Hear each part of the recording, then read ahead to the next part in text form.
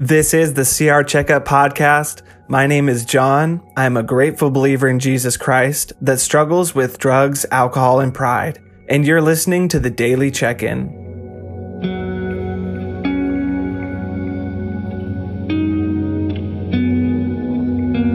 This week on the Daily Check-In, we're talking about frustration and how we can follow frustration to find freedom. Let's take a minute together to step away from whatever is going on in our lives to focus on truth and peace.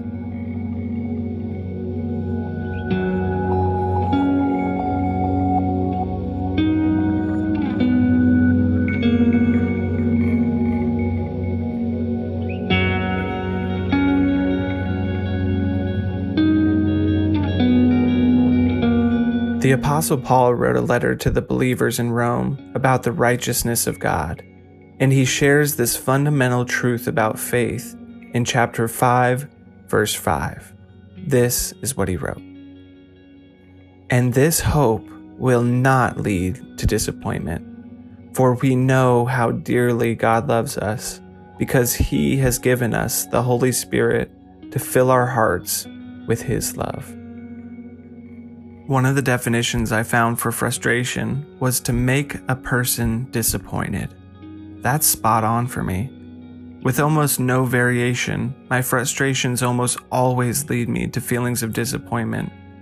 It doesn't surprise me either that the English word for frustration comes from the Latin root word frustra, which means for nothing, to no purpose, and in vain.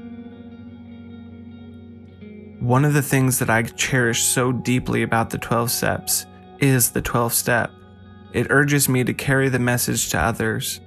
I absolutely love getting the opportunity to share what God has given me through the program and to be of service in any way that I might be able to help a person find freedom in their own life.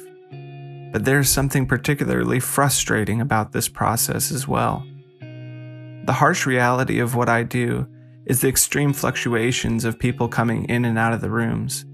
According to the National Institute on Drug Abuse, approximately 85% of individuals relapse within a year of treatment.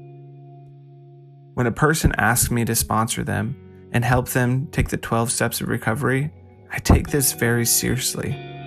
Partly because this is a huge responsibility, and partly because it is a very difficult thing to cope with when I know the odds are stacked against us and that there is nothing I can do to keep a person sober.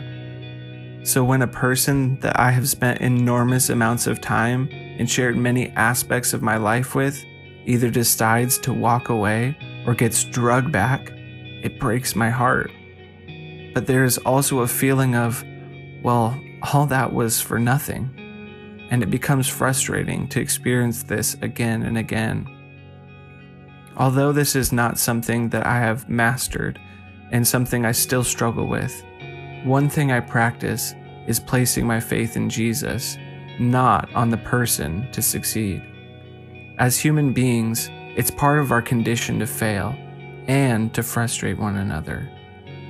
Yes, I hope that every person ever, you listening now, overcomes and experiences the freedom that our higher power, Jesus Christ, wants for us. But I try to place that hope in Jesus alone. This allows my faith in him to grow as it removes the undeserved expectation I place on people, and not just in the program. As Paul says, this hope does not disappoint, which is great news because I don't enjoy the feeling.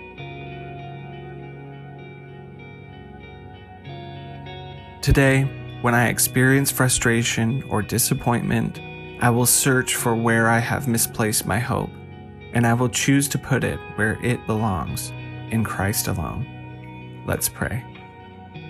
God, please show me the places in my life where I have hidden my hopes from you. Please shine a light in the areas that I am unwilling to address, and that you would give me clarity in how to return to you in all ways. Thank you for offering me a hope that does not lead to disappointment. Thank you for sending your Holy Spirit to fill me with love that I might find my way, even in my most stubborn of days. In Jesus' name, amen.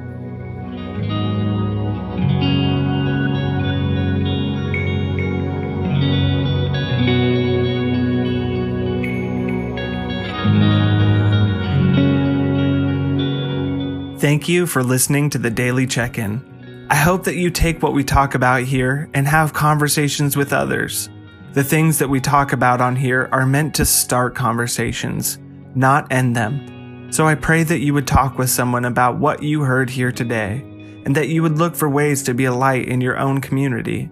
If you're struggling to find community and people to talk with, then please send an email to recovery@palmvalley.org. And I will personally get you connected with a volunteer from Celebrate Recovery. Nothing changes the fact that we need each other, and even if that means that we have to find new and creative ways to do so. You can also send me encouraging messages, comments, or concerns to that same email, recovery@palmvalley.org. And if you're enjoying this podcast, then please share it with someone else. I love you all, and I hope to see you soon.